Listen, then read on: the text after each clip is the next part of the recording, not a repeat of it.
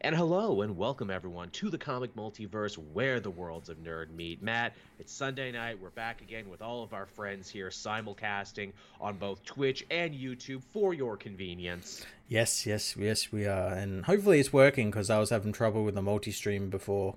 For some reason it Oh, wasn't initializing. I'm sure it's working. oh, don't worry, Matt. It's the internet. I'm sure if we fuck up or do something wrong, people will tell us all about it. Yeah. As Cosmic Reject brings up in the chat, who's the one lonely homie on Twitch? I think there's more people on Twitch. It just doesn't update it as much as YouTube does. Well, if you're watching on Twitch, I see you, I hear you, you are valid. Just want to get that out of the way right now. So how has your week been, Matt?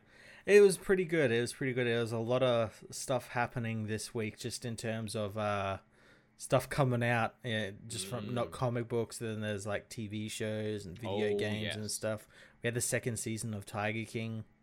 Yes, which I swore I wasn't gonna watch, and then I ended up watching like half of it anyway. It was a lot different than that first season, but it was still filled with like all the ridiculous shit and scumminess and everything.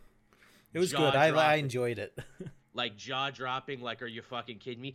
Obviously, the problem with making a second season of Tiger King is you don't have the Tiger King Joe Exotic because he's still in fucking jail. Yeah, but he might be. It's possible he could get out. The show posits that yes, maybe someone might be able to do something for him at some point to either get paid or make a name for themselves. That was my big takeaway from it. Season 1 of Tiger King is like, look at all these weirdos that exist in the exotic animal world and watch them fuck each other over and try and become stars. And the second season is, look, all the people who are trying to make money off the first season of Tiger King and trying to become stars. And just being so fucking shameless about it. Like, oh yeah, like to the point where like it's like they've got to realize that like they're like being made fun of. Oh yeah, the point where I think even like the camera crew itself, like they couldn't even handle it anymore, is the bit where we get introduced to the Christian psychic detective. I fucking love that family's like they've gone down every avenue they can to try and find out what happened to their father and their ex-husband and everything. It's like, well, what do we do now? It's we'll go to some like con man psychic who will like make up shit straight away. Like literally, you might as well just light shit on fire at that point. You might as well just throw your money into the breeze. Yeah. Louise saying there in the chat, anyone get Pokemon Diamond and Pearl remakes? I did. That's what I've been playing this week. I'm thinking of this week. I might have to buy one of them. I'm not sure which one yet, though. I got Pearl, so if you want to get Diamond, we can switch back and forth for the ones we're missing. Nice. Here's the thing, after playing Sword and Shield, which I loved because it was the first Pokemon game I'd played in years since the Game Boy, and I'm like, man, they streamline this and make it so easy. I can delete and remember moves whenever I want. There's a beautiful, tapestry of Pokemon I can get, even fully evolved ones that you'd normally have to trade for. Going back to this remake, they're like, oh, no, this is a very traditional remake, so we've locked a bunch of features that you had in Shield, and I'm like, oh, so you guys went a little backwards to try and make it a real remake. Okay, that's fine. You can get all the starters though, apparently, in the post game. Oh, that's good. I always love that feature. When Yellow did it, I'm a big fan of being able to get all of them because it's so hard to pick just one. Yeah, definitely. I'm looking forward to that that open world one that's coming out in January. That one looks pretty cool.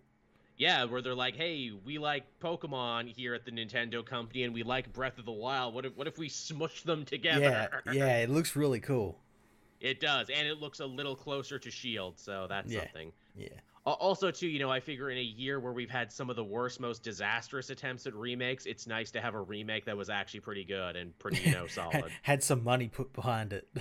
And that didn't burst into flames instantly. I am so glad that I did not buy that. I'm so glad I didn't buy the GTA remasters either. They looked like they fooled you. They fooled you. They released really all those like heavily edited pictures and everything, and it's nothing like that in the game.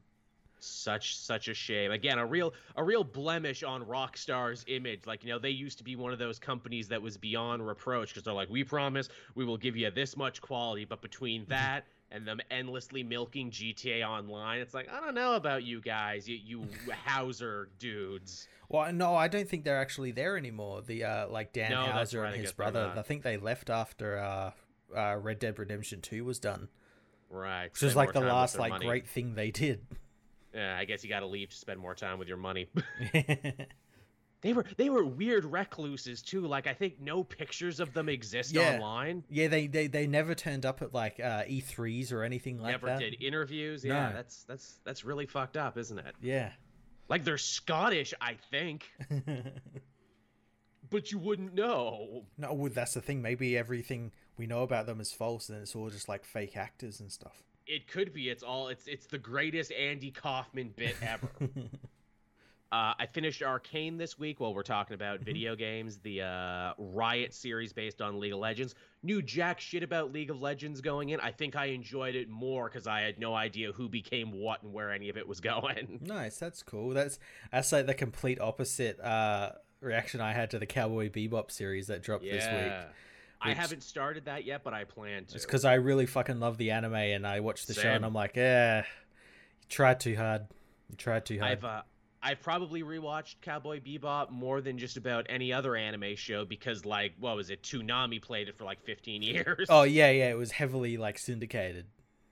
And also, too, it's kind of a show that almost, demands you rewatch it in many ways because so much of it is still mysterious and vague. And a lot of people are like, well, do you think, Spike, what happened to him at the end? What was the course of events between him and Vicious and Julia? What does any of this mean, we think? That's the thing. The show, the live action kind of takes that mystery away because we get, like, huge sects of, like, especially in the last couple of episodes, like, huge sects are just set in the past where he's fearless and vicious and there's Julia and all this stuff with them. I'm like, you really took away the mystery.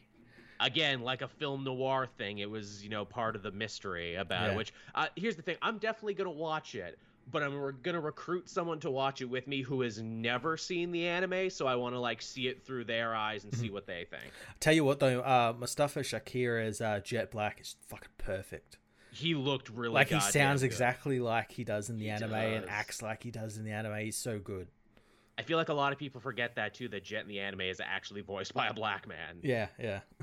In the English version, at least. How is the music? Because that's the other thing about Bebop as a show. Music was such a huge, massive part of it. Real folk, blues, all those other great songs. Yeah. It's all there. Oh, is it really? So they didn't even try. They actually got the woman who did the original music for the anime to do all the music for the show. The what's her name? Yoko Kanno? Yeah, Yoko Kanno. That's the one. Yeah, she does the music for the entire show. Well, that's how you got to do it then, because Yoko Kanno really is like the other main character in Bebop. Yeah. That's really good. I'm happy to hear that, actually. Now, here's the question. Will they adapt the movie? Will they keep adapting the show if it's popular? Or will they just say, screw it and do Samurai Champloo next? The show actually opens with the opening of the movie, the casino heist. Fuck, really? Yeah. That's crazy. Yeah, and then it cuts to the start of the actual TV show, which is that flashback. Wow. Yeah.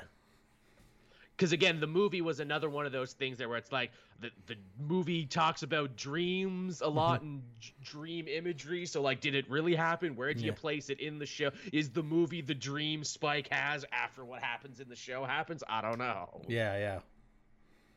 But yeah, we could just fucking talk forever about Bebop, and maybe we will, because as Matt and I said, we're doing a fun experimental thing for the show next week, and at the end of every month now, we're gonna give you something new and different. It's still gonna be a podcast. You're still gonna get your podcast fill, but we're gonna change it up a little bit as we near 300 episodes. We figure we gotta spice it up. We gotta try something a little different. Yeah. We've got one thing coming next week, which is a lot of fun, and then I suggested something which we'll probably do in December at some point, which I'm actually like, it was just something that just came into my mind, and I'm like, why haven't we done something like this before? It's a really good idea. Yeah. What Matt pitched, and it's so perfectly seasonal. I can't wait for when we get to do it. It's going to be so much fun. But I guess with that out of the way, we can get on with the show this week. We got some news. We got some new books to talk about. We got all sorts of stuff. We do, yeah.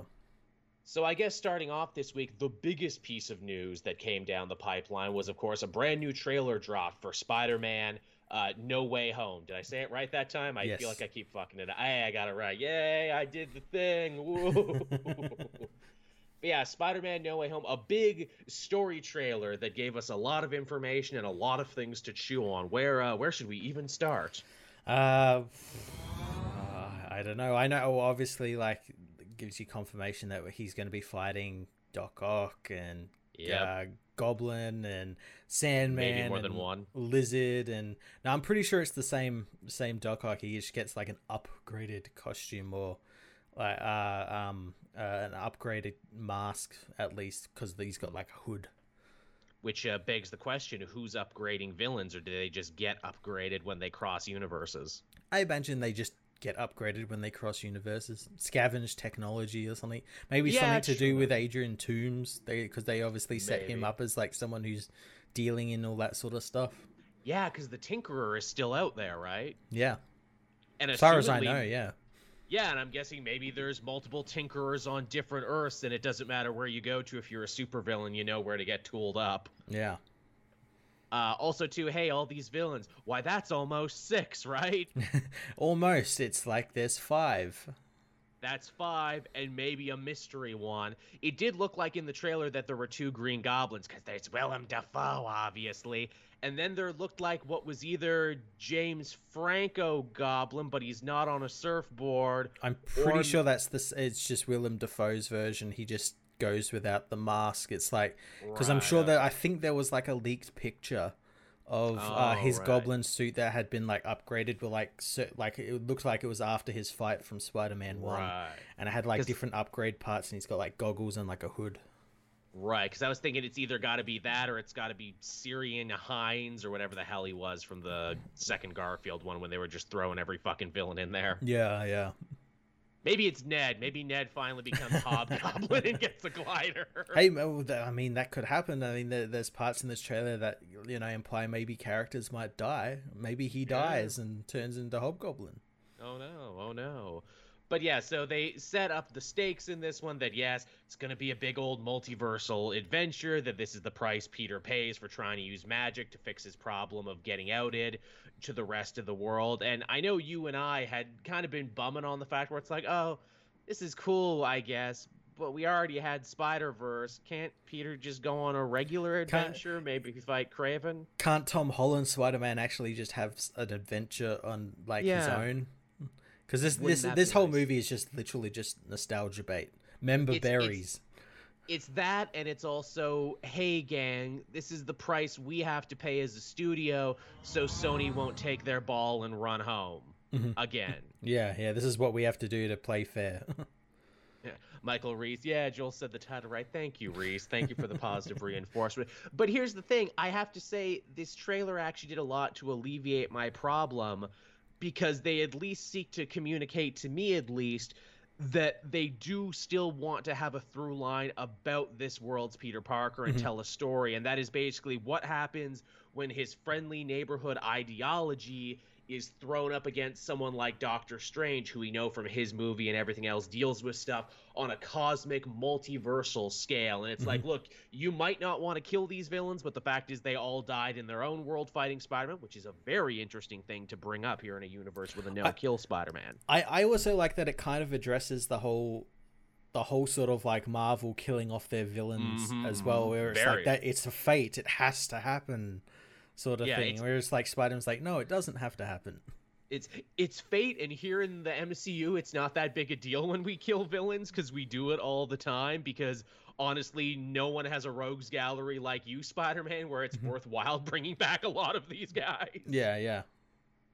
Which, is very interesting, and I very much want to see where they go with that, because, this would be a great moment for Tom Holland's Spider-Man to be like, no, I'm going to be the Spider-Man that doesn't kill. I'm going to be the one that shows forgiveness and shows mercy, and, I'm going to show that there's a better way to do all of this. Yeah, it's quite interesting that they're actually keeping that, and I'm hoping that, like, balancing that plus all this multiverse stuff, you have to actually also explain the multiverse, because to general audiences who might not have seen, like, Loki, and stuff like that. So there's like a lot to balance, and hopefully the film actually does that properly.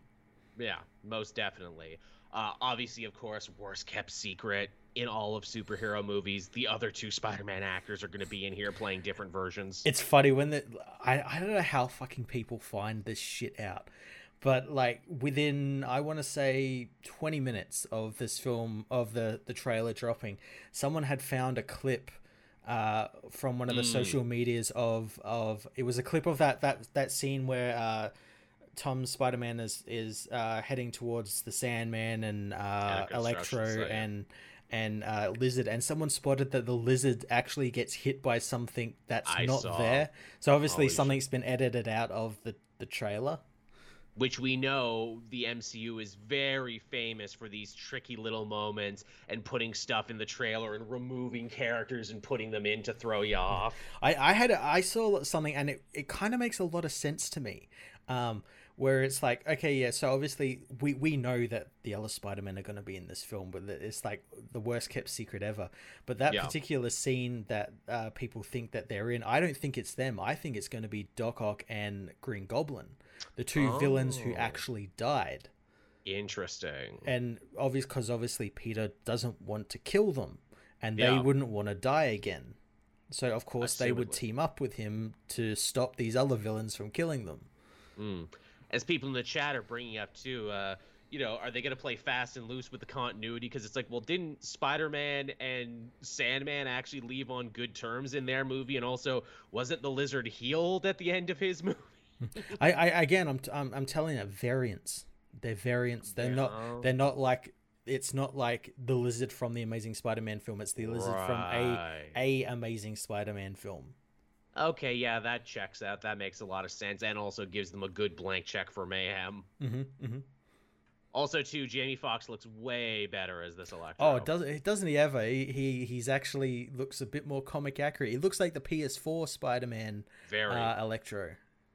I wonder, will they keep his motivation the same? You didn't wish me a happy birthday one time, or whatever the fuck I was mad about in that movie. God, that second Garfield movie is stupid. It's so stupid, yeah. Everything about it is bad and wrong, and it was almost worse. Like that's the version they fixed and cut down. Yeah. God damn it! But again, it's been a long enough time now that we're nostalgic for that Spider-Man coming back. Okay. Yeah, I'm definitely not. Sure, whatever. Which one do we think he is? Because we saw a black suited Spider-Man with a bunch of more high tech. I'm guessing that's the Tobey Maguire version. Well, that Spider-Man is actually, that's the Tom Holland Spider-Man. What it is, is it? Yeah, no, what it is apparently at some point in the film, some like heckler throws like green paint all over him, and so he doesn't stand out. He turns his costume inside out. Oh, cool. So like all that stuff is like the circuitry that's on the inside of his costume, and then he's got like some Doctor Strange thing, which I imagine is probably something that he has to use to like get the villains back into their dimensions or something. Yeah. I guess we'll find out. Yeah, I mean, like, it looks interesting enough. It looks like they have actually zeroed in on a real story to tell here with the Holland version. I just hope when this is done, can we please just, go back to Spider-Man having regular adventures? Yeah, I hope so. Will this finally get something out of Sony's goddamn system? Look, you got your goddamn Sinister Six. You did it in the weirdest, most uncomfortable way possible, but you got it. Yeah, you finally got it. You can tick off that contract slap. Now go do something else. Go make your Aunt May spy thriller. Yeah, go make that Spider-Gwen movie you've been working on forever, which we still might end up getting. It just might be animated. Yeah. For real. Also, too, again, because it's only 5 villains, do we think there's going to be a 6th one? Let me throw a crazy theory out there, and let me tell you, and you tell me what you think about it. So Mysterio seemingly died at the end of the last movie by his own hands, but he's mysterious and everything is illusion based. What if he's still alive, and what if that's the big twist, that he's actually pulling the strings behind this in his own weird way? Maybe they'll steal an idea from the Ultimate Universe and be actually, there's multiple Mysterios working together. That would make that's like the obvious thing. Like it's going to be that, and it's going to the funny thing is going to be like the guy who claimed to be from the multiverse is actually now like working with a multiverse counterpart of himself or something. That would be pretty hilarious, where it's like, I almost shot myself, but then crazy Ultimate Universe Mysterio got me and said, no, I got a plan. The other idea is that is the statute of limitations on Venom spoilers like lifted? No one gives a shit. The end of Venom ends up in the MCU. So like maybe he's the sixth member. Sure, why? Because for some reason at the end of that film, Venom hates Spider-Man. Even though he just like never met him before, just sees him on the TV. Okay. Just instinctually, he knows to hate him. Yeah. Maybe it'll be Jared Leto and his sex cult. Maybe he's the sixth villain. Yeah, not Morbius, just Jared Leto and his sex cult. Jared Leto in his robes, he comes out. That'd be fun. Also, what's the over-under that maybe we'll see a live-action Miles in this too, and say that he's from the Multiverse animated universe? Because if we're going to be tying ourselves to all the shitty Sony properties, we might as well tie ourselves to the one undeniably good Sony property that everyone loves. Maybe. I know that Miles does exist in the MCU because Aaron is in the film. That's true. Yeah. So, and they make a reference to Miles in Homecoming, I think. Yeah, because we got to future-proof it. As Cosmic Reject brings up, too, it could also just be Vulture. Yeah, they could also just dust Vulture off for it. Yeah. I know Michael Keaton said something. He was doing something recently that was Vulture-related, like filming something that was Vulture-related. And Doctor Strange has had reshoots recently. Right. Also, it would be interesting with him to come back, because it's like, whose side is Michael Keaton on? Because he actively protected Spider-Man's secret at the end of the other movie, even though he didn't have to. Yeah. Spider-Man has like a kind of cool relationship with Adrian. Very. Where it's like, he's not going to tell him his secret. And I guess that's like part of the fun for him. Right. And also, I guess it also doesn't even matter anymore, because now that secret is out to the world. Yeah. Well, again, like... Is that going to still stay like that by the end of the film? Or is no one going to... Remember, is that going to be... Like, I could see some real drama coming from the fact that now everyone doesn't remember him, including MJ. Yeah. That could be a way to reset a lot of stuff, should they want to reset it. Yeah. I don't think they need to reset it after only 3 movies, but what the fuck do I know? They also imply that too, that they might be killing Zendaya in the same way they killed freaking Gwen in the other one. They're not gonna she'll be saved by another one of the fucking Spider-Men. Garfield will come in and save her and be like, no, not again, never again. Yeah. Or something like that. Because they have to close that loop for some reason. So apparently people care about that a lot, and I'm like, why? It was in a bad movie. It came out of nowhere in the last 5 minutes. Again, based on an even older story. Yeah. But yeah, the trailer does look pretty good. I have my own weird reservations and everything, but I mean, this is the MCU we're dealing with. They've mostly been able to spin gold out of everything they've touched. Mm-hmm. And again, I think they know full well how important this Spider-Man project is, and how important it is that, they don't go the way of the Sony properties, and they don't make people hate it after 3. Yeah, absolutely. So there you go. I mean, there's a way to go about it. Yeah. And also, we get more Willem Dafoe again in a movie, which, I mean, is just good for everyone. Yeah, he'll be hamming it up, and I imagine we'll have many more memes. Ah, that's what it's really about. We're doing it for the meme. the Willem Dafoe memes, yeah. Sleep.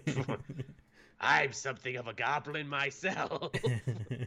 That doesn't even make sense. Oh, they'll all be in the film because, of course, Sony. Yeah, gotta get them references. It's what the kids like. Gotta hit them while they're hot. Now, from Spider-Man news to Batman news, the solicitations for DC Comics hit this week, and a couple big revelations off the back of them. Apparently, Batman Inc. will be returning to the pages of the new upcoming Joshua Williamson Batman series. But wait, are they returning as villains? Yeah, that's interesting. Yes, because we see, Batman Inc., a lot of the characters, Night Runner, La Gaucho, but they seem to be hanging out with the new Joshua Williamson villainous creation, Abyss. Yeah. Again, it's just a cover. It's probably not indicative of what actually is happening in the book. But yeah, that'd be pretty interesting to see if they actually are maybe going after Batman. And Batman who is leaving Gotham. Yes. Which is very interesting because it was just announced as well that Jace Fox's Batman is leaving Gotham for New York. Really? Yeah, New York's going to be his Gotham. So every Batman's just fucking up. Yeah, so there's so if he leaves at the same time, there's going to be a moment in time where there's no Batman in Gotham. You know what I think that is? I think that's John Ridley being like, cool, so I'm ready to write my Batman finally. Yeah, well, our new editorial mandate is no Batmans in Gotham. They're all leaving, so if he was to stay, he would instantly become the Batman of Gotham. We can't have that. Also, too, I love Joshua Williamson. There's no doubt that DC creatively is on the man's back right now, and he's turning out some really amazing stuff and putting out a lot of continuity fires. Mm-hmm. If this is his big original villain he's running with for Batman Abyss, I think he kind of looks like shit, honestly. I think it's too close to, like, Ghostmaker. Very. Like, he looks like introducing a villain that, like, yeah, kind of looks like Ghostmaker, but, like, in, like, a darker costume. And yeah, a bit too close to his first appearance to be doing a new character. And what is actually happening with Ghostmaker anyway? He just disappearing along with James Tynion to Substack? I'm assuming so. I'm assuming all of those original characters are going to be fallen by the wayside after this. But when I see the name Abyss, and it's like, oh, he's got two little Grim Reaper sides and a hood and, cool little neon X's on his eyes, I'm like, wow, that looks like every original villain I drew when I was 13. Yeah, I get it. Maybe that's the point. Maybe, I guess we'll see. I think Batman's had a real problem in the last couple years with too many villains who are trying to be like the next Deathstroke or the next Prometheus. No one wants to be like the next Clock King or the next Two-Face. Next Penguin or something. They always got to be fucking edgy and awesome and like the antithesis of Batman and everything. Yeah, they all want to be the Grim Reaper. They all want to be Phantasm. What happened to the colorful villains with the gimmicks? Hell, what happened to just make like a new mob king or something? Like a new mob boss he's got to fight that's gives Batman a run for his money or something. It doesn't have to be like someone who actually can tackle Batman physically. Tell me about it. Michael Reese, another month, another 20 Batman books in DC solicitations. Well, he does keep the lights on at that company, doesn't he? Yeah. But yeah, I totally agree with you, Matt. Yeah, let's get another new mob boss. Hell, dust off an old one. Say, hey, we're recanonizing Rupert Thorne, or here's Lou Moxon Jr. from like the fucking golden age. Yeah, or like hell, they're sick of working in Metropolis. Send fucking Bruno Mannheim and his cult of crime over there to Gotham. Intergang comes to Gotham. Yeah, I like that a lot. Yeah. Have they never told that story? That's a good story. I don't know. I know there's like a moment there where like Batwoman's involved with like the crime Bible and all that sort of stuff. Yeah. But I don't think they've ever really come to Gotham. Especially now would be a good time to have someone like Bruno Ugly Mannheim be like, there's no organized street stuff in Gotham anymore. It keeps getting blown up by jokers and scarecrows. Yeah. We're going to get back to business, everyone. Guns, drugs, prostitution, NFTs, all the good stuff. Yeah, monkey NFTs. Yeah, we're going to have so many people right-clicking and saving them, and we're going to trade them on the black market. There you go. Bomber guy, everyone trying too hard to be KG Beast. Yeah, KG Beast is another perfect example of we're going to create a villain that's so cool and everyone's going to love him. Yeah. And as you said, they all kind of look like offshoots of like Deathstroke Yes. And like characters like that where they're all like tactical and military sort of thing. It's never anything, and never anyone like, no one wants to be looking like Scarecrow or Penguin or Zaz or something. Or any of those guys. Hell, for all the shit they give Mr. Bloom, all the credit in the world for Scott Snyder for trying something new and weird. Yeah, yeah. Again, he didn't stick around that long. He was really more of a Gordon villain and then kind of became a Duke villain for a bit. Honestly, you know who my favorite newer Batman villain is? And I'm pretty sure she's a Tynion creation, actually, and no one's brought her up and no one's mentioned her after this story. Mother from Batman and Robin Forever, or Unite, or whatever the hell it was. That monthly series they did. Yeah, she hasn't been in anything in a long time. Nothing since that story, though she was on the Gotham show, which blows me away. Okay. Because Gotham burnt through like every other creation they had. But yeah, Mother was cool because she was just an old lady who dressed like an English nanny, and her deal was she turned kids into child soldiers and everything, and it reflected Batman's own messed up relationship to children. Yeah, yeah. Again, stuff like that's pretty awesome. Yeah. Someone said, what about Arkham Knight? Arkham Knight is also very much in that same field of like, oh, I'm like Batman but evil and I have a sword and everything. And they're doing stuff with Arkham Knight now anyway in Task Force C. Yeah. Again, willing to give Joshua Williamson all the credit in the world, but I look at this and I'm just like, this doesn't fill me with hope. Yeah, hey, I don't know. Maybe as well as like it might be tied into like all the stuff he's doing with like the Infinite Frontier and everything. True. Yeah. Again, Abyss might take their mask off and be someone completely unexpected. Yeah. Again, tying it into the Infinite Frontier. What if it's like another Earth's Batman? Oh shit! Again, must we keep doing evil Batman from the multiverse? Yes, Joel. They sell the fucking books. I guess we must, but again, I hate this idea that Batman is so fucking cool. The only person who can fight Batman is another Batman. That's my issue. That's how we sell the books, Joel. Or you can just create a new villain. Hell, I'm thinking back even further. Remember the designer Tynion's first big villain who turned out to actually be nobody at all? It turned out to be like a zombie that fucking Joker was fucking piloting. Cool. That was a cool villain. It was. It was very, very Metal Gear. Yeah, yeah. And he even looked like a Metal Gear villain. Here's the thing. I found out later through the grapevine the theory that you and I had. I was like, wouldn't it be funny if Designer turned out to actually be like Alfred in disguise, and this was like Batman trying to get over on his villains? Apparently that was true. Apparently that was the original idea. God damn it. Why couldn't they go through with it? Because they wanted Alfred to stay dead. But again, I'm pretty sure Joshua Williamson is going to be bringing him back in Robin, so there we go. God damn it. So they kind of got with that. Yeah, Bomber Guy, the Victim Syndicate. They were cool. Whatever happened to the Victim Syndicate? Another tie-in creation. Yeah, from Detective Comics. Yeah, they kind of just disappeared as well. Yeah, they were solid. We also never found out who the first victim was. No. That's just another tie-in story that left unanswered, which, fuck, I wish he did that story instead of doing Fear State. Yeah, Jesus. Yeah, he could have tied it all back together.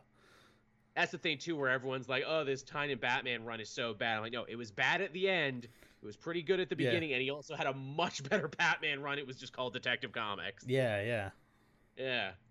All right, so there's your Batman Inc. news, everyone. We'll see about this. This doesn't start until issue 7, and I'm assuming Williamson's Batman run has to begin soon, because we got the Omega issue, and then I guess we just start right away. It's the next issue, yeah, which makes whatever happened at the end of Fear State just even more incomprehensible.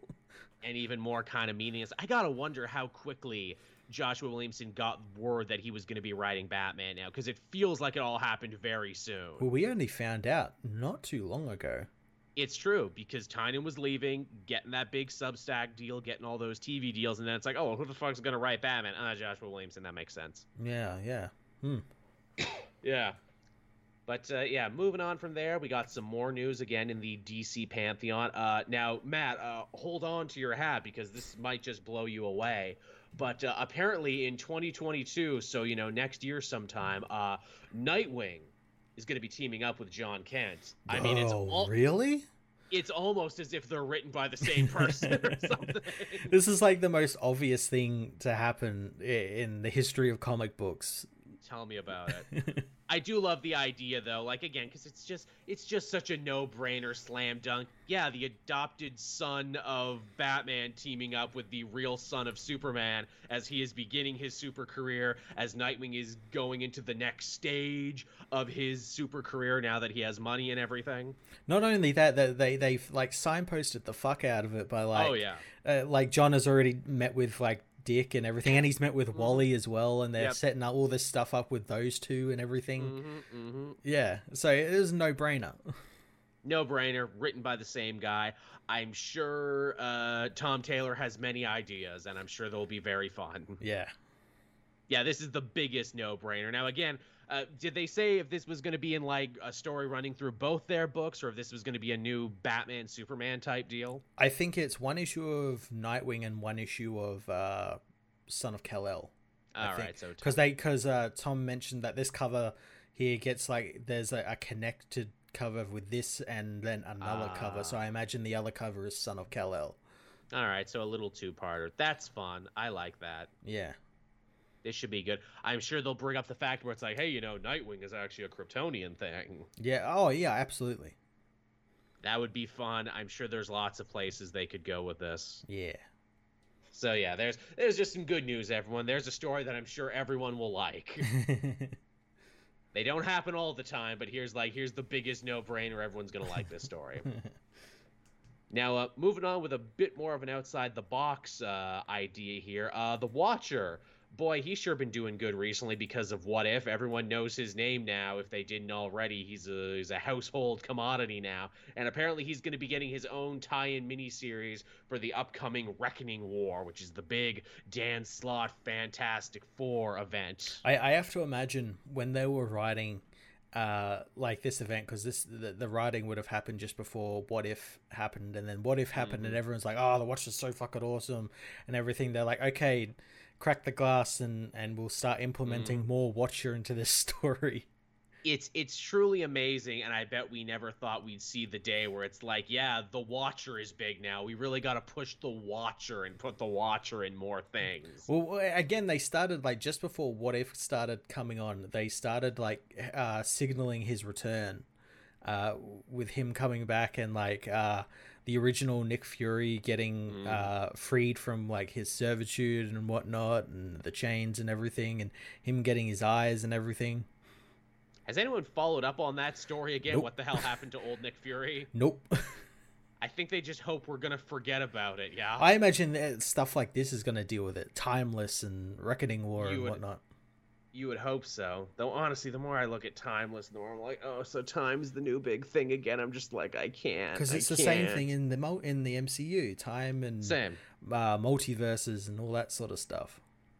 Like, look, it's a great idea when it's just a seasoning, but when it's the whole meal. I know. And like, again, Marvel and DC do this every now and then, where they like really they'll go too far into the synergy. Yeah, they overload you, and it gets to be a little much as a comic fan and a person who goes to see the movies only. If anything, at times I almost feel a little jealous of the people who just interact with this universe via the movies and TV shows. Because, again, you're not thinking about it all the time. But yeah, I mean, this is interesting. I don't think Dan Slott said that this is going to be his last Fantastic Four story, but he's certainly making it out to be that this is like his biggest Fantastic Four story ever. It's probably coming towards the end, yeah. Because I imagine, because they've got to get a new writer on for like when the movie comes out. True. It's like you think that, but then you're also reminded where it's like, yeah, but didn't he write Spider-Man for like over a decade? I don't think he'll want to do that again with like another set of characters. No, I guess not. That was some hard work he did on that. I can only imagine. So yeah, if you love The Watcher, you're going to be getting more Watcher than you know what to do with coming this year, I think. Now, again, as we're on the subject of multiverses and Spider-Man and everything else, here's another story that I'm sure is going to hit home with you pretty big. Hey, Spider-Gwen, or Ghost Spider as she is known to her friends. Pretty popular, right? Pretty big. Started in the original Spider-Verse as a variant cover that got so big and popular, it launched a whole sub-franchise. Well, guess what? She's getting her own Spider-Verse event now, Gwenverse. Yeah. Yeah, whatever. Cool. Is the Ghost Spider book even going on anymore? I lost track. I don't think so. I think that finished up a long time ago. Because, like, the stuff I've read of Spider-Gwen, Ghost Spider, was always good, but I always said, I'm like, but what's the shelf life on this? How long are you going to be able to keep doing this for until you run out of road? And the answer is, we never have to stop. We're never going to run out of road. The one thing that really annoys me about this, obviously on the cover we get, like, the usual Captain America, and Wolverine, and all those, variants, and I kind of wish, like, for once they would do something where they do variants with, like, other heroes or villains and stuff like that. Right, yeah. Not it's always the same sort of stuff.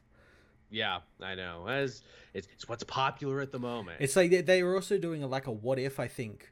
I saw a cover for a what if, and it's what if Miles Morales was Captain America. And I'm like, well, that's also gonna be a thing. He'd just be Sam Wilson. At that point, wouldn't he? Yeah, it's like, well, like, what makes that interesting? I don't know. What it is that the variants are very cool, and the artist had a lot of fun designing the costume, and because the characters are likable enough on their own merits, we hope that will carry the whole story. Because, again, let's face it, Spider-Gwen, Ghost Spider, whatever you want to call her, is one of the greatest success stories in Marvel Comics. She was a fucking variant cover. That everyone's like, that's so cool, that costume is so good, I would happily read a whole series about that. Then she got like 3, and then she joined the main universe, and now she's getting a whole event that's like, but what other costumes can we put Gwen Stacy into? How about a Captain America one, a Wolverine one? Sure. What about a Thor one? Why not? If any of these are popular, we'll spin that off too. Yeah, what's sticking? Like, is the Captain America one? Can we get a Captain Gwen story? What's going on? Why the fuck now? Which is funny, because if you read the Spider-Gwen book, it was also filled with variants. Like, what if Daredevil was the Kingpin? What if, the Thing never became the Thing and became a cop? What if Captain America was a woman, interestingly enough? That's where the first Captain Carter is. Yeah, yep. So, again, I feel like this is more of a testing ground. It's like, yeah, but what other what ifs can we do? Again, it's like the original what ifs. It was all like, what do you guys want? What's going to stick that we could probably put into the main universe? It's also funny, too, because it's like, hey, didn't this character have a hard time holding down a book? Yes, but here's a big event story with them. Because we're going to make her matter. Yeah, and again, even if it doesn't, what we'll make back in action figures and character skins and posters and costumes and everything else will be more than worth it. Where's the Gwen Stacy Fortnite skin? Oh, I bet that exists. If that doesn't exist, then I think that would be crazy. Also, yes, as the chat is saying, that's Night Gwen on the cover, too, because Gwen Stacy was also Batgirl in that other story with the, Squadron Supreme. So not only... the Heroes Reborn stuff, yeah. Yeah, so not only is she Spider-Girl, she's also Batgirl, too. Yeah, Batgirl, Nightwing crossover, yeah. Yep. Cowboy helping us out in the chat. In Spider-Gwen comic book, I recall her teaming with Silk and Spider-Woman. I wonder if Gwenverse will pick up from there. Maybe if that's where that story ended. Yeah, well, again, I guess it depends on what the writer wants to keep. True. Yeah. Do we know who's writing this? I feel like I should know, but I just saw the poster and stopped there. That's what they're not relying on there. Who the writer is. They're relying on that image. Yes, this is a very art-driven book, which is fine. And if you're a fan, I'm sure you'll enjoy this because it's more of the thing you like. Yes, and it also means as well that this book will probably have about 50 billion variant covers, each featuring a different Gwen. Pick them up at your local Comic-Con when you can go to them. Yes, because they'll all be worth something, but not really. Because there'll be too many of them made. Hey, they're all worth something to somebody. Hey, that Miracle Molly I bought has got an appreciated value. I mean, it did, didn't it? Wasn't it worth a lot of money right away? Really. I haven't checked back on it. Not really. But no, I remember it was. It was going for a lot of money for like a hot minute. And then it's like, whatever. Well, you see, Matt, in a speculator market. Yeah, I see. In the speculator market where everything is a grift, you got to get in quick. They made too many of them. You gotta get in there quick, everybody. It's the old Death of Superman all over again. Pretty much. And don't worry, we will be talking more about Miracle Molly later. Don't worry. Uh-huh. I know a lot of people just wiped a lot of sweat from their brow, like, oh, good. Now, we're not done yet with DC stuff, too. As we had mentioned before, Batman is going to be leaving Gotham City, which begs the question, what the hell is the Detective Comics going to become now? Because we can't have 2 books about him not being in Gotham. Apparently, because of that, Detective Comics is actually returning to its roots of not just being about Batman. Detective Comics is going to stay in Gotham City, but it's going to focus on other members of the Bat family. Yeah, we're getting a big 12-issue story series called Shadows of the Bat, which to me it just signals like, oh, this is Mariko Tamaki getting to do what she wants to do in the book for the first time since taking up the book. Yeah, hey Marika, you were a good little soldier there for a minute by doing all this Fear State bullshit and, you know, having the backups of your books set up for Task Force Z and everything. Now you get to play in Gotham with no one else encroaching on you, basically. Yeah, I'm really looking forward to it because it sounds like it's going to be pretty awesome. Also, judging by this cover, it looks like Psycho Pirate's involved. Psycho Pirate's involved. I'm think there who else was involved. I like saw there was like a heap of covers for it released because it's fucking 12 issues. Yeah. I want to say there was a Joker cover. Nice. And yeah, it's all these characters that like we hardly get to see. Psycho Pirate's quite an interesting one because obviously we saw his involvement in Infinite Frontier. So what does that have to do with this book? What indeed? Yeah, again, Psycho Pirate whose whole shtick is he knows about crises and continuity. Yeah.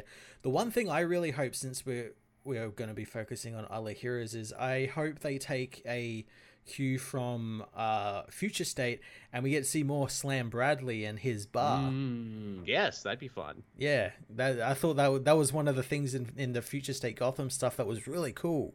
He has like a bar set up where like people who cosplay as heroes and villains come and just like fuck around.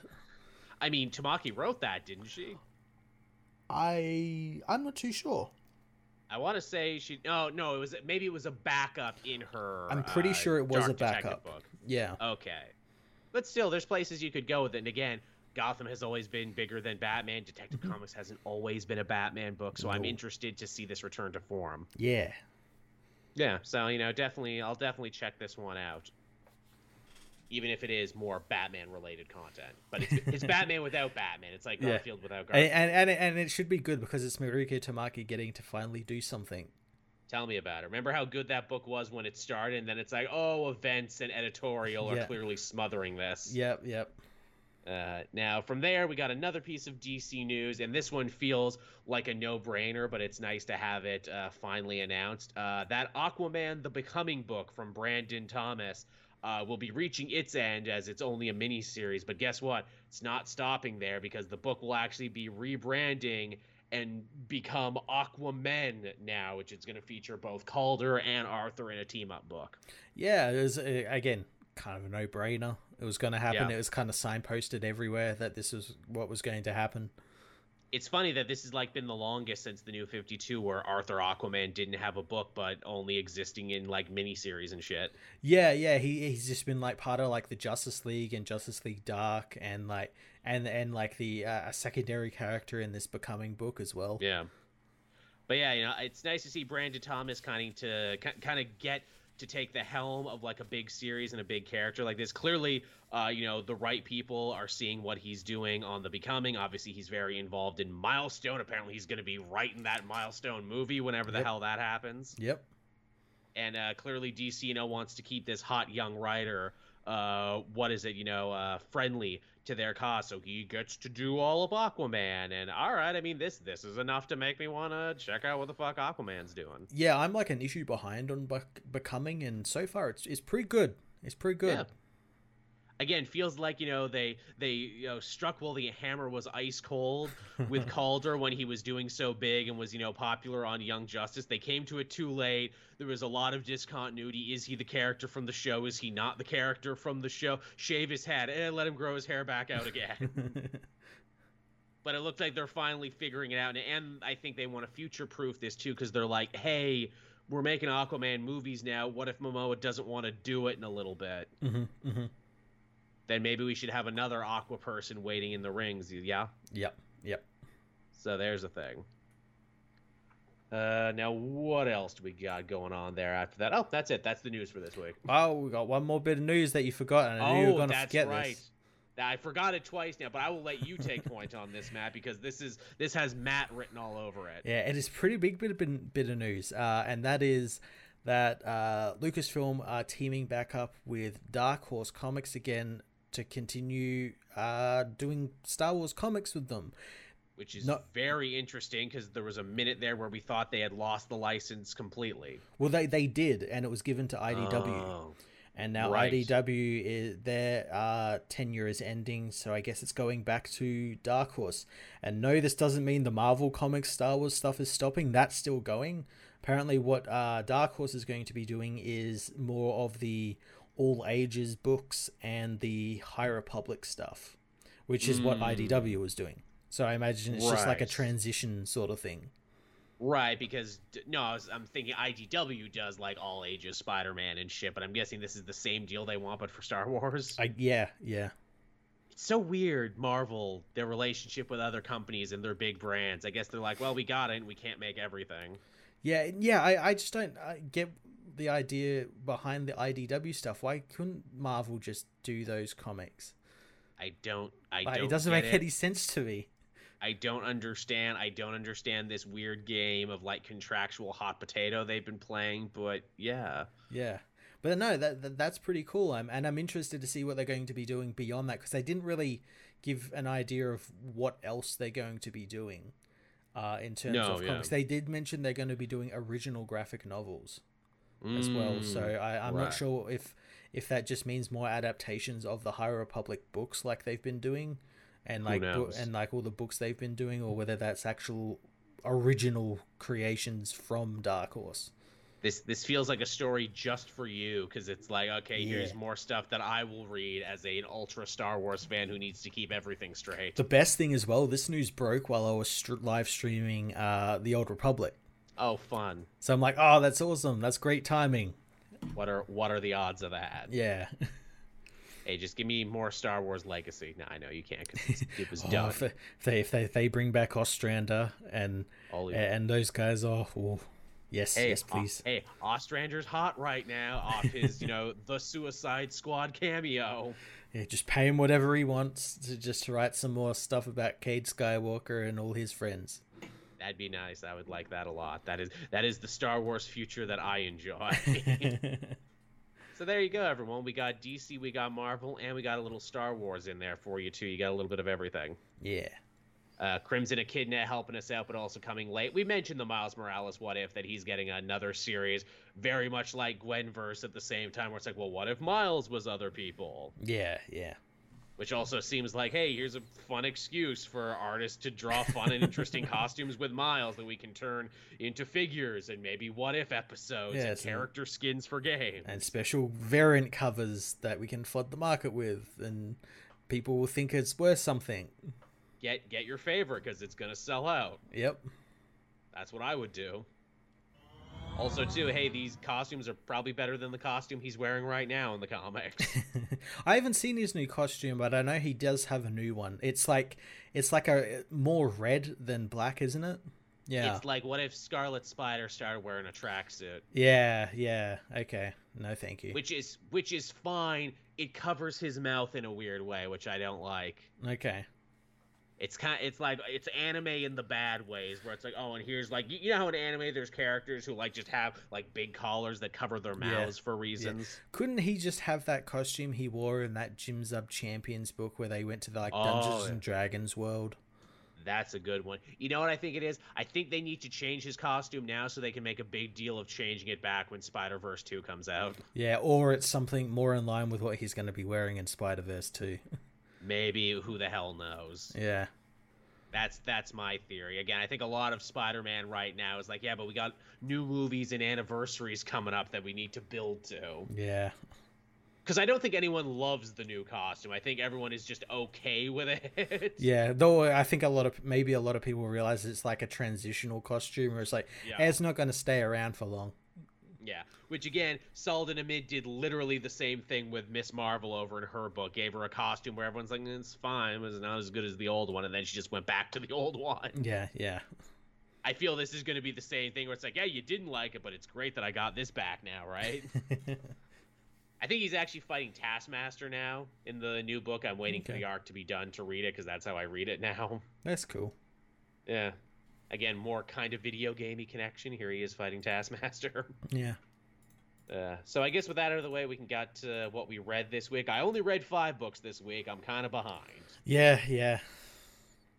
But nice mix of what I did read. Where would you like to start, Matt? Well, let's get Fear State out of the way. Which I'm pretty sure was on James Tynan's whiteboard when he was writing this story. Let's get Fear State out of the way. As he counts his Substack money. Yeah, as he's just wait. Man, if you ever wanted to know what a series was like when a good, talented writer has one foot firmly out the door the entire time, that's what this was. It's like, look, I will write it and I'll finish it, but it's not going to be my best work, I promise you. Which is weird because Joker continues to be good, and apparently that vampire book is good too. So this is the one he sleptwalked through. Yeah, well, again, it's like Batman, so it's like, whatever I write, people are gonna buy anyway and love because it's Batman. Which, fair enough. Whether it's good or bad, who cares? Mine will just be another in a great sea of Batman stories. But I can still write the best Gordon story, and I can still write the best vampire story. Yep. So might as well. This is the big finale of the story, but really, because the story is so thin, it's like the end to 3 other stories that are all kind of happening at the same time. Yeah, it's funny because like I don't think there was enough content in Fear State to warrant as many issues as it is, but then also they've taken that content and then stretched it out, and then rushed through that content. It's such a weirdly put together story. So like it starts with Nightwing and the other heroes raiding the Magistrate airbase, which is what we see in the Nightwing tie-in from this week. And I'm like, oh, so they beat Simon Saint, but like they've never met Simon Saint or talked to him before. The Nightwing and the Bat Family are the ones responsible for the downfall of the Magistrate, not Batman. Even though like this whole thing's been building up to that sort of stuff. Yeah, Batman has a punch up in the sewers with a guy which has been going on for like 4 fucking issues. Yeah, and technically even longer if you count, what is it, Future State, where Mahoney was the bad guy there, too. And it's like, oh, so Batman has a punch-up in the sewers with a guy who never really mattered. No. That's weird. We see that. We see the big reuniting of Poison Ivy and her good half, and I'm like, I'd probably appreciate this more if I was reading the Harley book. That's what frustrated me about that, because I knew that came out this week as well. I haven't been reading those secret files, because... no, thank you. Because why? The story's already thin. I don't need more background on a story that's already thin. But what I hated about this is that she's get introduced to that like extra part of her, and it's like, okay, the gardener kept it because she's the innocent part of you and didn't want that to be destroyed. And Queen Ivy, after like spending 2 issues being like, nah, fucking sick of all this shit, all this bullshit, just kill like is just like, okay, and just like accepts it. And it's like, okay, maybe put a little bit more into that. It's so this drama you built up was actually no drama at all and no real tension. That's true across the book too, where it's like, oh no, is this important? Actually, no, it was never important. No. This book is great for that, where it's like, oh, so there were never any real stakes, is what you were saying. No, there wasn't. Actually, absolutely wasn't. They keep saying like, oh, the terror on the streets, the fear state. I'm like, really? Because it seems like regular people just went inside and show us this terror. Show us like all this stuff. No, can't do that. This just seems like a weaker version of Joker War. At least with Joker War, there were kill crazy clowns on the street. That's what like the Nightwing book needed. It needed to be like he needed to be like down on the street and there's like riots and like people viciously murdering each other. And Dick's got to like stop these people, not deal with the fucking magistrate and all that sort of stuff. For all the talk about fear, they really did nothing to explore it, which is a shame. No. That was annoying. What else was annoying? Oh, the fact that the book almost actually comes to life for a moment in the last couple pages when it's like, oh, with Batman and Miracle Molly. Yeah, because it's like, okay, so Miracle Molly has to defuse the fear bomb. But wait, why would I want to do that? My whole group was about trying to transform the world. I can actually inverse what Crane is doing here, and I can actually complete our plan of removing everyone's fear and trauma and giving them all a fresh start. I'm like, oh, holy shit, this is something. Yeah, this it's is the only thing something. in the issue I really love, because it built on that relationship that Batman and Molly Yes. had. And like I would have loved the book if it like completely subverted everything and she sets the bomb off, but it doesn't work Same. properly and just works on Batman. Or Like, something because like then that would feed into the whole thing of Batman deciding if he wanted to go through with this sort of thing, and he ends up going through it anyway. And again, he talks Miracle Molly down by giving it an impassioned speech, which, yes, does tie back into the themes that, Tynan was working with when I still enjoyed the story about, retributive justice versus restorative justice, and saying, it's not just criminals who are a superstitious and cowardly lot. Being superstitious and fearful is part of human condition, and you can't just turn that on and off because we're all who we are, the good and the bad. And I'm like, yeah, that's true. I just wish you didn't jam it all here right at the end. It's a good speech, but like, again, no real drama, because it's like, oh yeah, I believe you, Batman. Good speech. Yeah. Again, it would have been really great if he gave that big speech and she still like set it off. And then she did it anyway, yeah. Because, again, that would also tie into the thing where Batman's like, look, I didn't have to keep peace on the street because Nightwing and Ghostmaker and Harley Quinn and Clown Hunter and all these people who I gave second chances to, they're doing it for me because, that's, you have to not be afraid to trust people. Trusting people is the scariest thing you can do. So, yeah, that would be a nice subversion to be like, ooh, you trust Miracle Molly, and she was actually the wrong person to trust because, sometimes when you trust, you get burnt. Yeah, and then that could also then give the next writer a chance to write a more harder Batman who doesn't trust anyone and leaves the city because of it. Yeah. Again, I have to wonder, did Tynan get maybe a little too precious with his creation at the end? Yeah, maybe. Got a little too precious there, because, like, yeah, if Miracle Molly ended up fucking over everyone, that would be kind of awesome. Yeah, it would be, yeah. It would be kind of awesome. And then, you know what it is? It's like, I feel like they've done the story, like, what if everyone in Gotham was free of their fear and trauma? Remember in, like, the New 52, that Gothopia book they did for, like, a couple issues where, like, what if Gotham was nice and closer to Metropolis? Yep. That feels like where they could have gone with it, but it's like, nah. And what's even crazier is that when the story is done, it's still not done because we have an Omega issue to deal with the fallout. And I'm like, what fallout? We saw it all. The issue just ends. The biggest, most important thing is Oracle lost her tower. That's it. Yeah, everything else, I guess, like Scarecrow was shot, but like he still lived. Yeah, and long enough to talk shit. Yeah, that's about it. Mayor Nakano gets a pass, even though he's like a lot to blame in this. But don't worry, because he's also doing Task Force Z shit apparently too. Yeah. Oh god damn it! I want something bad to happen to that guy. I know, which is such a shame too, because here's another character who came in and was actually pretty fascinating and came from detective to where it's like, oh, he's a former Gotham cop who doesn't like superheroes but actually has kind of an understandable reason to, and he's not corrupt, and he walks the walk and talks the talk, and he's not afraid to fight people for what he believes in. But like, every story has just made him more and more of a shitty, sniveling politician. Yeah, I really wish they did like the story I pitched, where it's like they do something where it's some sort of psychological thing that when you become the mayor of Gotham, just something happens to you, because just like the city corrupts you, get brain worms. Just fucks you over, and he's like stuck in a position of power with no actual real power, and like he can't do anything.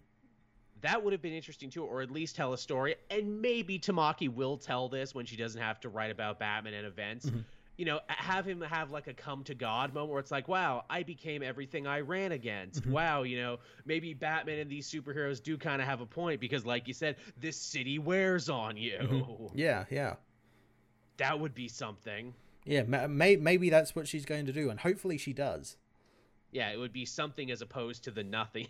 It's funny too, that Nightwing book, apart from just dealing with Simon Saint and getting him out of the way in a really, uninteresting manner. The book then has the gall to be like, oh, but they didn't catch Seer, this other villain we pulled out of our ass because we needed another one. If you want to see more of Seer, read the Batgirls book. And I'm like, oh, that's an anti-commercial. That makes me not want to read Batgirls. Seer is such a strange character because here in that book as well, she's nothing like she is in I Am Batman. She is more interesting in I Am Batman because she's like this like hardcore right winger who's like stoking the fires of like paramilitary people to like go up against the cops and free themselves from the oppressed and the fake news and all that. It's like all that, but none of that's in Nightwing or anything. And she's just like some rich kid. You know what that is? Clearly the writers didn't talk to each other on this one. It's like, look, I'm out the door. Here's the character sheets for what we're doing. Write whatever you want because they're all just going to throw it away when I leave anyway. So yeah.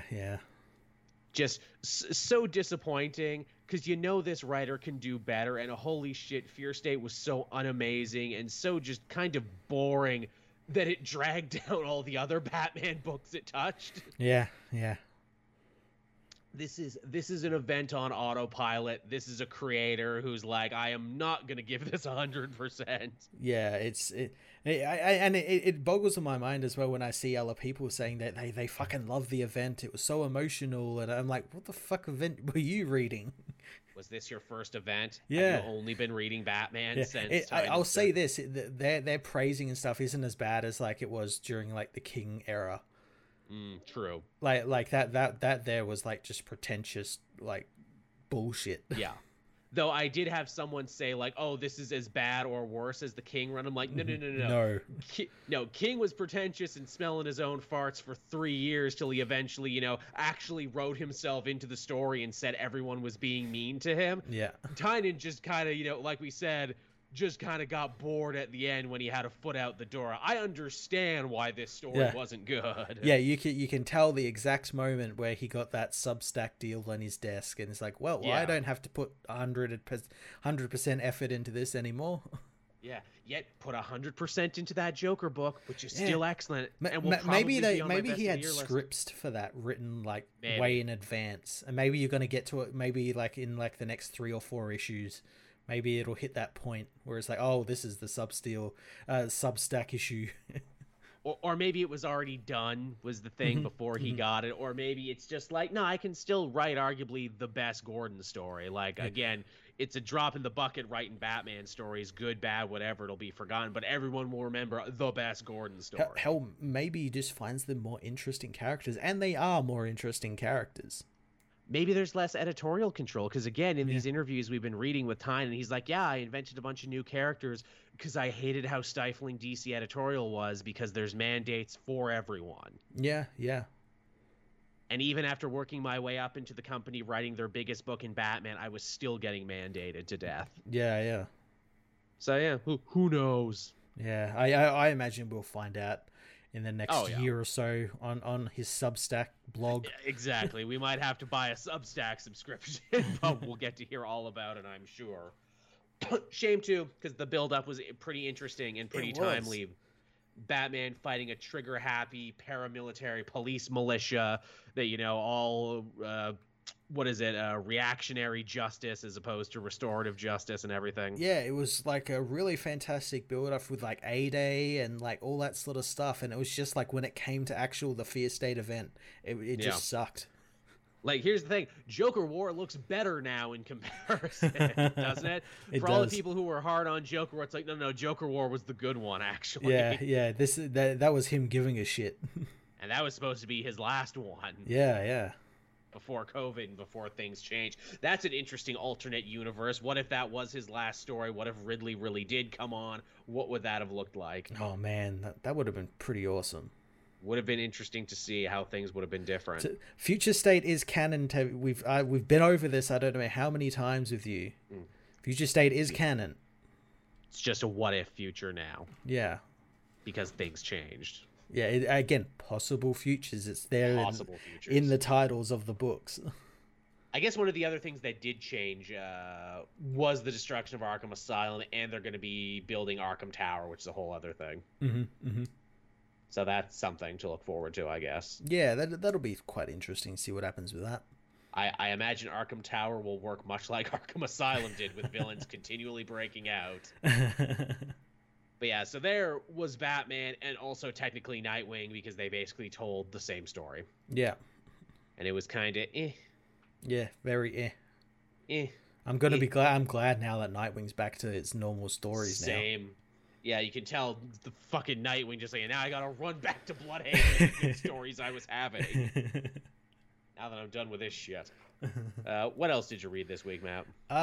What did I have this week? I guess we can talk about Son of Kal-El issue 5. Yes, I actually just put up my review for this before we started there, and yeah, pretty solid story. This is the big, much touted coming out issue, even though it really wasn't. No, it was a little bit more like clickbaity than what it actually was. Yeah. Yeah, because again, obviously they made a big deal about it in the media and at the big DC fandom event show and everything, but in truth, it is a small part of a thing that happens in a much bigger story. Yeah. I kind of knew it was going to be that. It kind of felt like that's what it was going to be, and we'll get like another issue later on where that actual story is picked up. Yeah.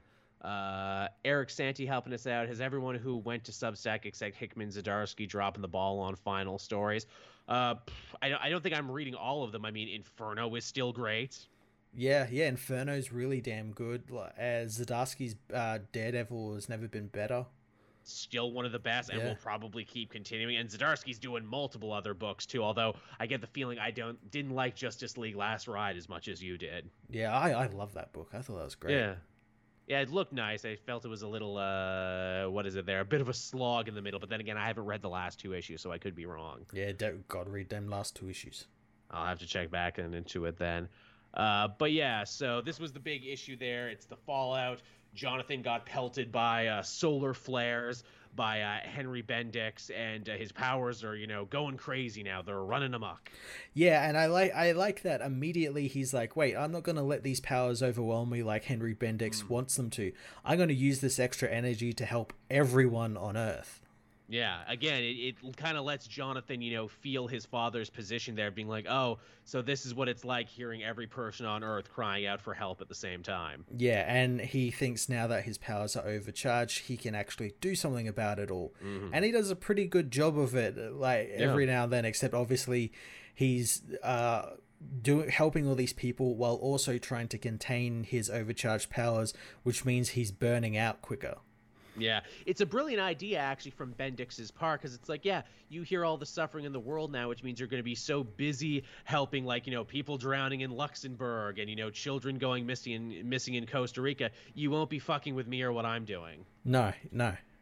It's actually a pretty genius idea. Like, yeah, I could shoot you with a big laser and try and kill you, but this way, I'm going to weaponize your own goodness against you, where you're going to burn yourself out and maybe die of exhaustion trying to help everybody. Yeah, or in this case, actually injure someone while saving them and be filmed doing it.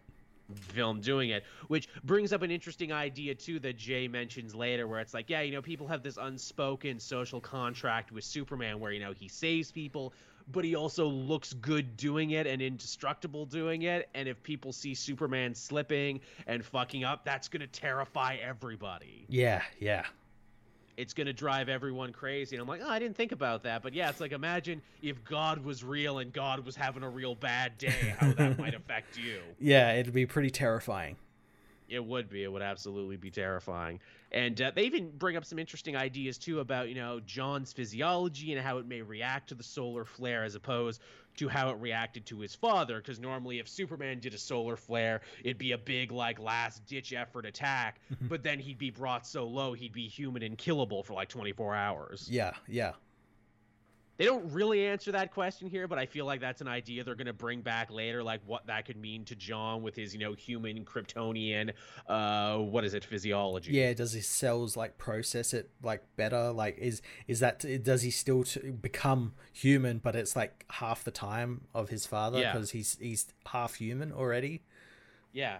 As they say, he is the only dual human Kryptonian in all of existence, so they have no base of reference for any of this. Yeah. which is a hell of an idea. And I'm like, oh, yeah, I guess everything they do with him is new. And from a writing standpoint, that also means that you can write what you want and not like be contradicting anything. There's no rules to it. Yeah. Yeah, it's new. Yeah, it's new. It's different. Yeah. In fact, it already feels like Taylor's taken a different approach to this than they were in the Future State John book.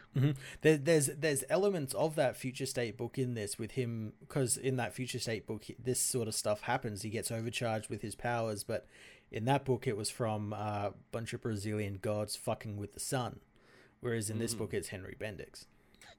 Tevi in the chat, how does Jay Nakamura know John can't just have human, half Kryptonian? Yeah, it's like he went home with him and met his fucking human mother or something. Yeah, stuff that happened in the last 4 issues. I swear, Tevi, you get so upset about stuff you forget things that happened 5 seconds ago. But yeah, so the big moment comes there. We learn a little bit more about Jay's power because, yeah, he's a post-human too, like everyone else from Gamora. He has Shadowcat powers. He can phase through shit. Yeah, and it means that he can't be hurt by anything, which... Yeah. And there's this great moment where John, he's worried that, like, about everyone needs saving. Everyone, he needs to be able to be everywhere at once to save everyone. And Jay says, you don't have to save everyone because I can't be hurt by anything. So I'm the one person you don't need to save. Yeah, which is a beautiful sentiment. And, you know, passions are getting all charged there because Jay basically takes care of John at the end of this and is like, look, if you keep doing this, you're going to kill yourself. You know, you're so busy trying to protect the world. Let someone protect you for a minute. And then they have their little kiss there. And it's funny because they play it like even they were surprised that it happened. Like, they're like, oh, shit, did we really just it was like a spur of the moment sort of thing. But what was really interesting is just before the kiss that there's like the panel of Jay, and the background looks very sort of hypnotic. Sort of like it's like these swirling circle sort of thing, and it's like I wonder if that's like, again, it fed into my whole thing was like Jay is actually fucking ultra humanite fucking with John. Exactly, that's your big theory or one. I think he's Bendix's kid. I think that's going to be the thing. It's going to tie into the bigger theme of, you know, living up to father's ideas for us. You know, John has to, you know, live in the boots of his father and do good. Jay had to leave Gamora to get away from his father, which is the reason that Bendix hasn't killed him yet, even though Bendix has killed everyone who's crossed him. Yeah, and it's why he set up the Truth to, like, have a go at Gamora and everything. Yeah, fight his dad from the shadows and everything. I think that's going to be the revelation. Like, ooh, like maybe he was the first post-human he experimented on or something. Yeah, that'd be pretty cool. That'd be pretty cool. I think that we could both be wrong, but I think that would be an interesting twist for it. And also, too, Jay learns a very important lesson when it comes to dating any super person. Oh, yeah, that was nice and good at everything. We can't talk about this because there's a liquor store getting robbed 6 blocks away. Yeah, I have to go at a moment's notice. Bye. And it's like, yeah, that's every person who's ever dated a super person. See how normal it is for everyone. They keep doing this. But yeah, this was solid, and I wonder if they didn't do the big media blitz, how fans would have reacted to this when it happened, because I feel like originally that was Taylor's plan, where it's like, yeah, this is just gonna happen in the story, and then we'll take it from there. Yeah. Well, again, it's not really a big thing in the issue. It happens on like the second last page, and then it just immediately cuts back into like other stuff. It was like a sort of spur of the moment sort of thing. Very spur of the moment, which is cool in its own right, where it's like, yeah, you know, you can do this and treat it like a normal thing, and it doesn't have to be the focal point of it. It's just a thing that happens. Well, John has admittedly a very, very traditional Superman story. Yeah, absolutely. Of trying to save everyone in the world, but burning the candles at both ends and, you know, almost hurting himself, which I think also is, you know, a really strong character thing for John, where it's like, yeah, if Jay didn't stop him, he happily would have, like, worked himself to death. Yeah, pretty much. Again, that's a very Superman thing to do. Very, very much so. But yeah, so that was Son of Kal-El. Pretty cool. Taylor continues to do good work on that. Yeah. And it didn't have to touch an event, unlike Nightwing, so it didn't get stopped up. No. Now I had 2 more, and they were both Marvel ones. What about you? Ooh, I had 3 more. Okay. Where would you like to go? Well, I had Suicide Squad issue 9. Oh shit, you got to read this before I did. Yeah, I actually caught up. I was behind. I had to read like the annual and issues 7 and 8 as well. It's been real good, hasn't it? It's been really fucking good. Yeah. So obviously they went to Hell last issue and fought the Hell Squad and all that sort of stuff. Great concept. So now they're actually going to space. Yeah, because where do you go after Hell but to space? Yeah, so in that last issue, obviously Waller got like the shield from the Rock of Eternity to protect against interdimensional attacks, and now they need something to protect them from physical attacks. So they go to Oa. Nice. Which, thanks to the recent events in the Green Lantern book, is nothing but a wasteland because the central power battery blew up. So much continuity in this Suicide Squad book too. So so they're able to like sort of sneak in without anyone noticing them and everything. Obviously, like the team is still reeling from the fact that like obviously their Superboy was Match, and Match is still dealing with all that shit. Ambush Bug is still on the team, and obviously knows what's going to happen because he breaks the fourth wall and realizes they're in the comics and stuff. Major Force is still on the team as well and just fucking hates everyone and tries to like murder everyone at every chance he can get. Great use of Major Force. Yeah, it's fantastic. Calibra is a zombie now. Oh yeah, that's right. She died, and Waller's like, "Yeah, I brought you back with Lazarus resin, which keeps making the rounds in all of these books." Yeah. Even in death, you can't escape the Suicide Squad. Yeah, I have a fucking zombie squad. That's one of the things I have in my back pocket. Yeah, they end up infiltrating the science cells because there is a person there that they need to get, and it's this weird. His name is Yorick, and he's like this. He looks like Khonshu. He's like this. He looks like Khonshu in a spacesuit. And he's like some villain who like longs to like commit more acts of evil, so they're like, oh yeah, we'll recruit you, and he's going to be doing something that will allow them to protect from physical invasions, but that might be like put on the back burner because they all return to the ship and it's immediately attacked by Thanagarian soldiers and blown up. Yes, you're right. I remember this now. I went going through it. I'm like, oh, Thanagarians. We haven't seen them in a bit. Yeah.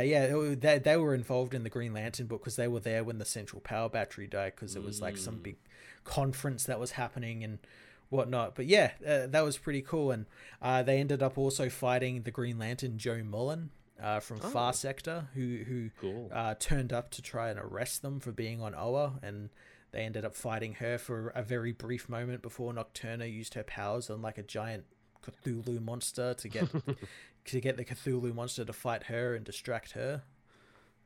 Yeah. That, pretty damn cool issue. It was a pretty damn cool issue and full of violence and action and everything. And again, more comedy, more great team moments and stuff. I'm just really looking forward to going back and finding out what the fuck like Rick Flag's up to.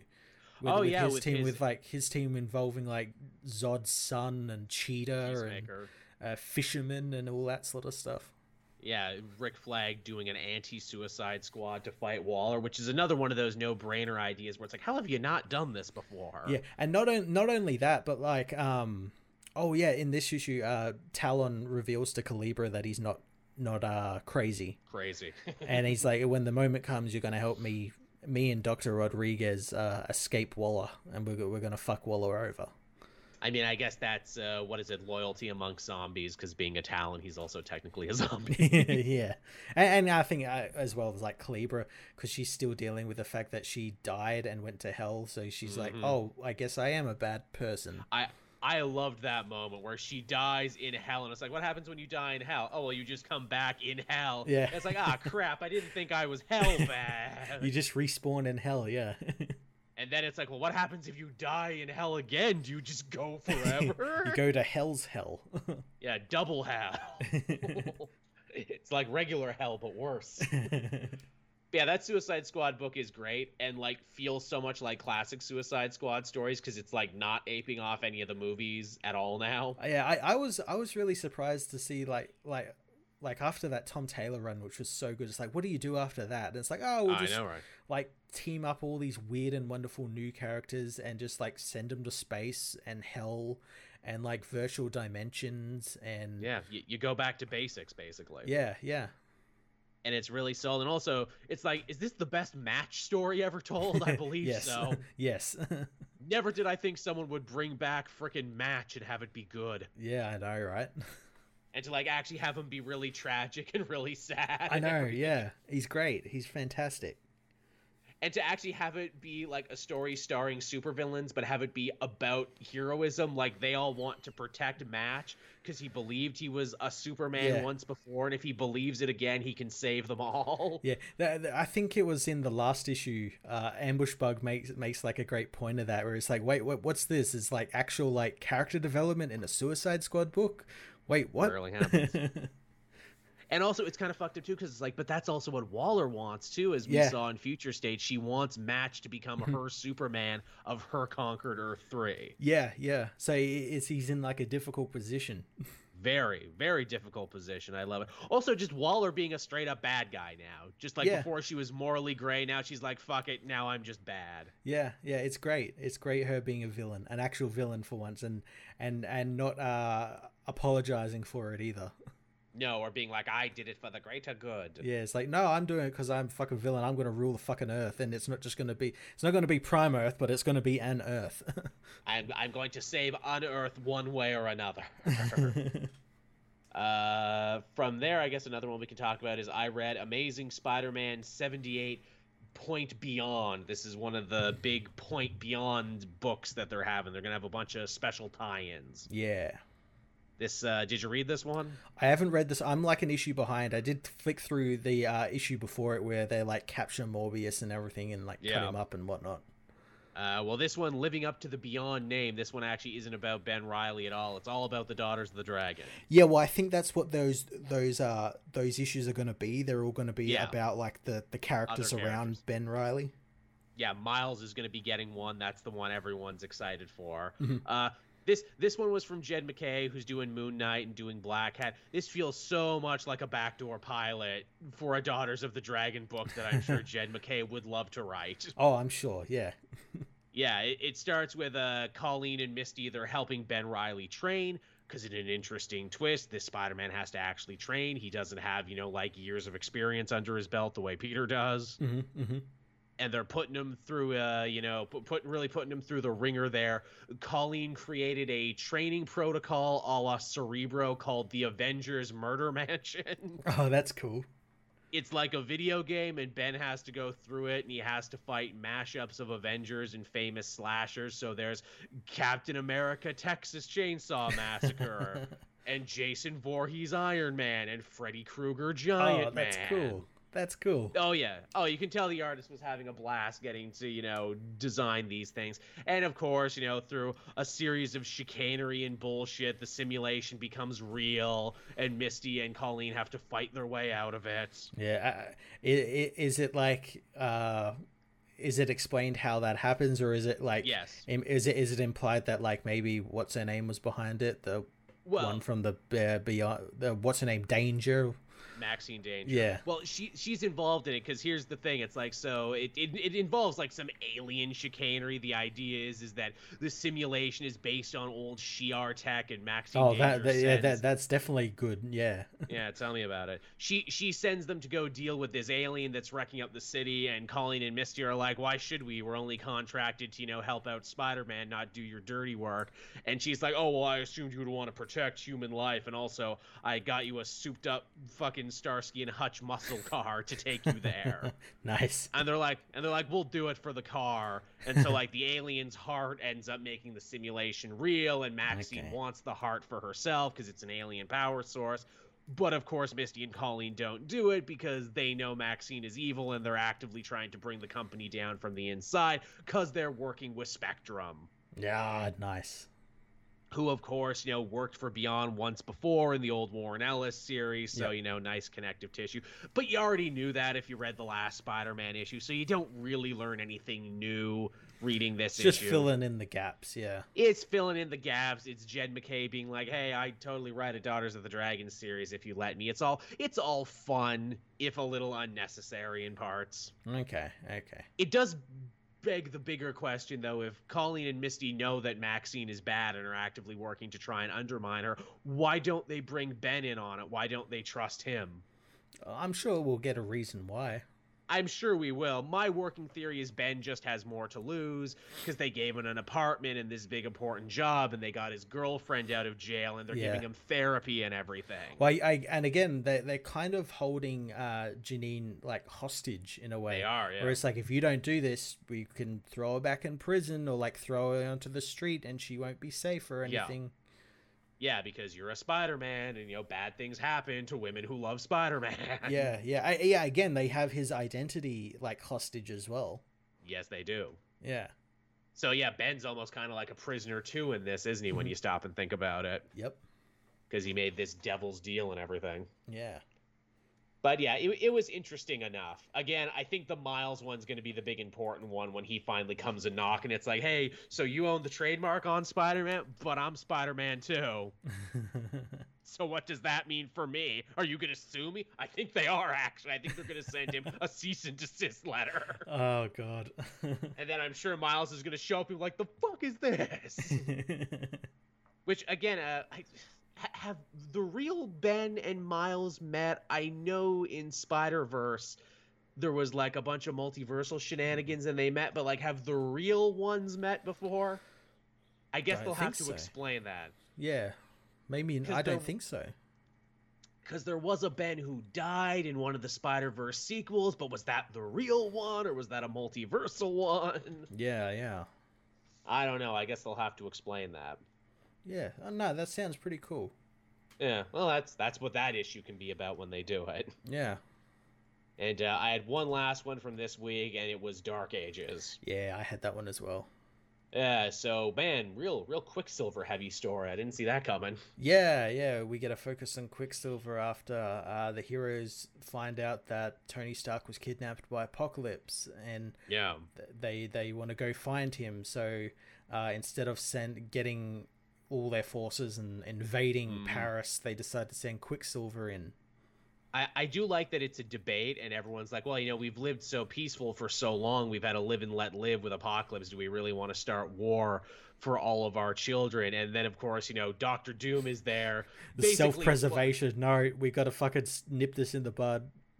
It's so great because I know some people complain, like, why is Dr. Doom even living with the bad guys now? And I'm like, oh, this is why. So he can, lord being smarter over them and talk mad shit about them all the time. Well, not only that, he basically explains that this issue is like, no, this is self-preservation. Like, I don't care for like all the peace that T'Challa is building and everything. Living here is safe for me. I can do my evil science shit and whatnot. Magic, I assume, because he looked more magic now. Yeah. Because Doom could always do both, and he's like, well, I'll throw out the science book and take up the magic book, I guess. Which, yeah, it's very fun, too, because there kind of seems to be this subtext running throughout this issue, and that is, like, have the heroes gotten too complacent? Has peacetime made them too bloated and too soft? And we see this in the Human Torch, who's like, kids, I used to be strong enough to melt Galactus when I flamed on. Now I'm just heating up teapots in the park is what I'm doing. Yeah, for tea parties. Yeah, which is amazing, though. It's like, now, Johnny, would you like a stuffed elephant? Well, yeah.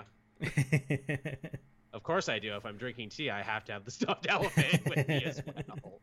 Which, it's this cute scene, but it's also like, yeah, well, you guys were enjoying peacetime and having kids and raising families. Apocalypse never stopped. Apocalypse never slept. No. Which, again, it's kind of like a Wild West thing that it's like, do you pick up your old guns? Do you pick up the ways of war again? Yeah. And I mean, they should, because when Quicksilver makes it to Apocalypse's thing, it's like, oh no, he's ensnared some of our greatest minds and thinkers, and like, oh no, my daddy's a battery now. I'll save you, Magneto Daddy. Oh no. Yeah, and he ends up getting knocked out, and Apocalypse doesn't want him imprisoned or killed, and instead has the Purple Man actually become useful and infect Pietro and send him back to T'Challa and all that, and unleash a mind compromised Quicksilver onto the heroes, and he ends up killing Okoye and using a spear to kill Johnny Storm. Turns him into a human suicide bomb, basically. And it's funny. All I could think to myself was like, and this is why the superhero community doesn't rely on Quicksilver for anything. he sees a machine that has his like god level powerful father tied up, and it's like, I'm gonna touch the machine. Oh no, Pietro, you really bonered this one up, didn't ya? Well, at least things can't get any worse. Oh, they got worse. Oh, I've been mind controlled, and then I have my legs burnt off. Yeah, by the Human Torch, which again, keeping with that thing, it's like Gene can turn off his brain, but it's going to take a whole second. How much damage can he do in a second? A lot. A fucking lot, yeah. A second is an eternity when you're a super speedster, and Johnny ends up paying the price. And again, this idea where it's like, if I was younger, if I was faster, maybe I could have flamed on quicker. Yeah, again, in the same year, Johnny Storm has died twice. He died here and he died in Life Story. Poor bastard. in sort of kind of the same way, where like his powers like actually end up getting the better of him and end up like snuffing him out. Man just cannot catch a break, can he? So, now the heroes are like, well, fuck, we got no choice now. We really got to go to Apocalypse's turf and take the fight to him. But, of course, Apocalypse planned for this, and he has at least 3 of his 4 horsemen ready to go. Yeah, he's got the Miles Morales Venom on the ready for the hunt. Which is super cool, which also begs the question, okay, so if Miles is one of the horsemen, who are the other ones, and also why is he talking about 3? Is there a mystery 4th we don't know about? Yeah, well, I assume just from, like, because I didn't realize that was the Miles Morales Venom. I thought it might have been, like, because it's, like, the red and the black, and I thought it's like, it's like Carnage and Venom, like, joined together Fused together, yeah. Like, maybe that's it. Maybe it's Carnage, Venom, and Miles. Maybe he got all the suits in once. Yeah. Oh, yeah, you 3. So if he's saying 3, is he not talking about 3 horsemen? Is he talking to him specifically because there's 3 guys in there? Yeah, they're his 3 horsemen. They're one person. Fun. Oh, that's fun. That could 3 be it. Of the 4 are one person. Oh, that's a Tom Taylor idea.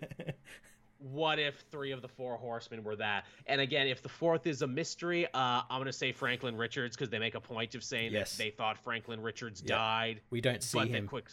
But that Quicksilver didn't see him. And if they continue on the fact that Franklin Richards is... Because this is obviously not in continuity with anything else. He would technically still be a mutant. So, of course, Apocalypse would want him on his side. His side, yeah. Also, too, Franklin Richards is one of those characters with all the amazing power. It's like, shouldn't he be able to put the Earth back? Isn't he like a god? Again, that could be part of Apocalypse's plan. Yeah, where it's like, so I had to make him one of my horsemen. Yeah. I made him Horseman Death because, of course, he's got to be the big bad one. Isn't that always the way? I made him Horseman War to keep him under control, but then I'm keeping him in the back, though, because, even I, Apocalypse, fear his power. Yeah. That'd be cool. So yeah, Dark Ages is cool. This issue felt kind of brief because ironically it was about a speedster, so it moved really fucking fast. Yeah, that's what I liked about it. It's very fast paced. Yeah, very fast paced. Really no room to breathe. But yeah, Dark Ages continues to be super fucking cool. Yeah. And yeah, that was all the books I read. Did you have one last one? I had one last one, and that was Eternals Celestia issue 1. Ah, yes, yeah, the Eternals. They're big in these streets. They're big in the hood right now. Yeah, this was a one-off issue that actually had a lot more implications than I think everyone is unaware of. So we in the main Eternal series, we haven't really seen what Ajax is up to. Right. And this issue explains it. And obviously, in the Eternals, Ajax was the person who could talk with Celestials and all that, and relay information between the Celestials and the Eternals and people and everything. So, how is she dealing with the fact that her gods abandoned them and just left them, and the truth behind the Eternals and everything? And the answer is not very good. She's sulking. At Celestia, which is a city that I think the Aztecs built, it's basically a giant throne for a Celestial. Oh, cool. Makari turns up, and Makari as well has this great sort of connective tissue with her, where she was sort of a prophet for the dreaming Celestial. Right. which was a thing that happened, and she was like a prophet for that, and like heralded it's coming. But then that didn't happen because a bunch of X-Men villains got a hold of the Dreaming Celestial and cut it up to make cloning technology. Oops. So because none of her prophecies came true, she's seen as a heretic. And both of these women decide they were going to go on a pilgrimage to Avengers Mountain, because that's like the last celestial on Earth. As we know from the Jason Aaron run, is built in the body of a celestial. Yeah. So they decide to walk the Earth, and Makari is kind of frustrated because she's a speedster, yet she's being made to walk. She doesn't really understand the concept of a pilgrimage. So Ajax is teaching her that, and then while she's being taught that, Makari is talking to her about like, hey, maybe like we can change what our gods are, and she has this great sort of connective tissue to Frankenstein, where she read the book when it first came out like 40 times in 40 seconds, and it got her thinking, it's like, why don't we build our god again into what we want it to be? And she puts that forth to Ajax because that's what she wants to do. And Ajax like, I don't know, maybe this is all just some sort of test, and the gods have disappeared to test our faith and all that stuff. We also get to see Ajax's relationship with the Avengers 1 Million team. Right, because now would be the time for it. Yeah, she came to Earth and met them, and they immediately violently killed her because they thought she was a threat, and because they're all, literal cavemen. They thought some woman descending from the sky, talking about Eternals and Celestials is the next big villain. And also all the way back when the Avengers BC, they fought the original first host back in the day. Final host, yeah. Yeah, so like obviously they have all the reason in the world to distrust anything celestial. Yeah, so they arrive at the Avengers Mountain, and Ajax isn't happy with what the Avengers are literally living in the body of their god. She sees that as like the worst sin ever. And Robbie Reyes comes out and says, "Hey, the Celestials actually talked to me and said this was okay. That's right. I forgot about that. This is like their gift to them," and that basically makes Ajax crazy, because she's like, how can my gods not talk to me but talk to this person, like this guy from Southeast Los Angeles? Yeah. This guy who drives a fucking muscle car and wears a leather jacket. So she's having like a crisis of faith, but she still thinks this is all a test. She thinks they're all testing us, and she ends up getting into a fight with Makari, and they end up going their separate ways, and it's left with Ajax planning a war against the Avengers and planning to try and get revenge on the Avengers for what they have done to their celestial gods. Well, shit. That sounds bad. Yeah. A little bad. It's going to be a problem. Going to be a big old problem. Yeah, so I'm not sure when that's going to happen. I imagine Jason Aaron will be doing that very soon. I imagine that will probably be Jason Aaron's last story, because it started with Celestials and it'll end with Celestials. Yeah, that's what I think is going to happen. Probably. Didn't they also say that, Valkyrie and Namor are going to be joining the team too? I think so, yeah. So there you go. Everyone in the pool for the big Eternal War. Namor is kind of interesting because he spent the last like 40 odd issues just like shitting on the Avengers every chance he can get. Yeah, he's been the big villain. He started his own Defenders of the Deep. Yeah, well, but when the Earth gets invaded by Celestials and shit, that'll get him on their side good and quick. Yeah, that's true. Yeah, Namor's good in a pitch when we're all gonna die, though. Maybe he's still salty about not getting the Phoenix Force, and this is him getting some sort of revenge. Yeah, take that, you fucking space shit. Fight me in the water, you big dumb space idiots. I'll get you. When's my movie? When's the Namor movie? It's coming. It's coming. Yeah. Oh, one of these days, you know it. Isn't Namor still tied up in Universal like Hulk? I don't know, but there's rumors that he's in the new Black Panther film. Interesting. Well, he would be a good foil. Atlantis versus Wakanda has been good stuff in the comics. Yeah. Get a fun actor to play him. Yeah, I don't know who you'd get to play someone like him. Just get Jason Momoa to come over and fuck it, why not? Greatest steal in history. I think they should get someone like international, like an actor who's like really big in India or Korea who we don't know about. Yeah, I think like an Asian actor.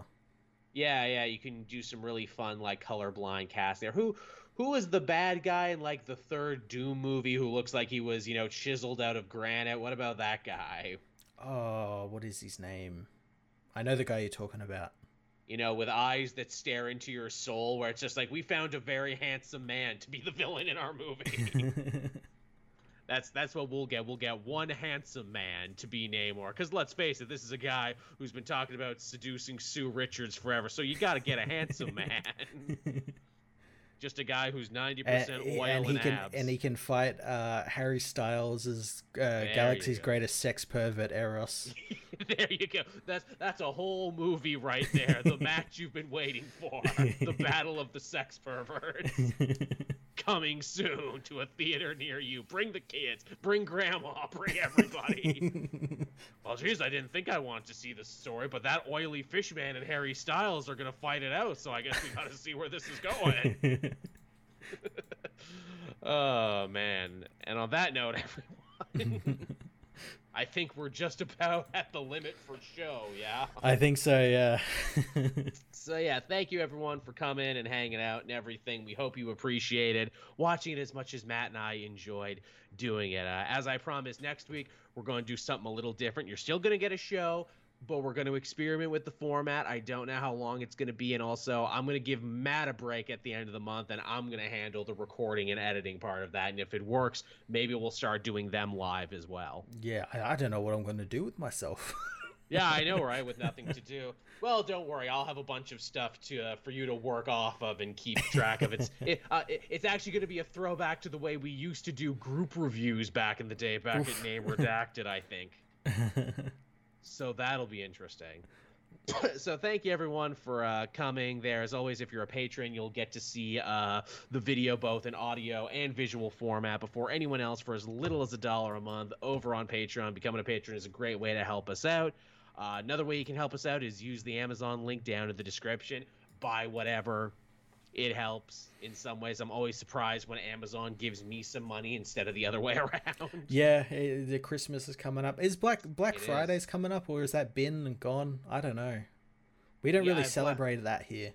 No, we don't either. Black Friday, the day after American Thanksgiving. Did American Thanksgiving come and go? I know Canadian Thanksgiving came and went. I want to say no, because like my feeds on like social media haven't been bombarded with like turkeys and stuff like that. I want to say it's coming up.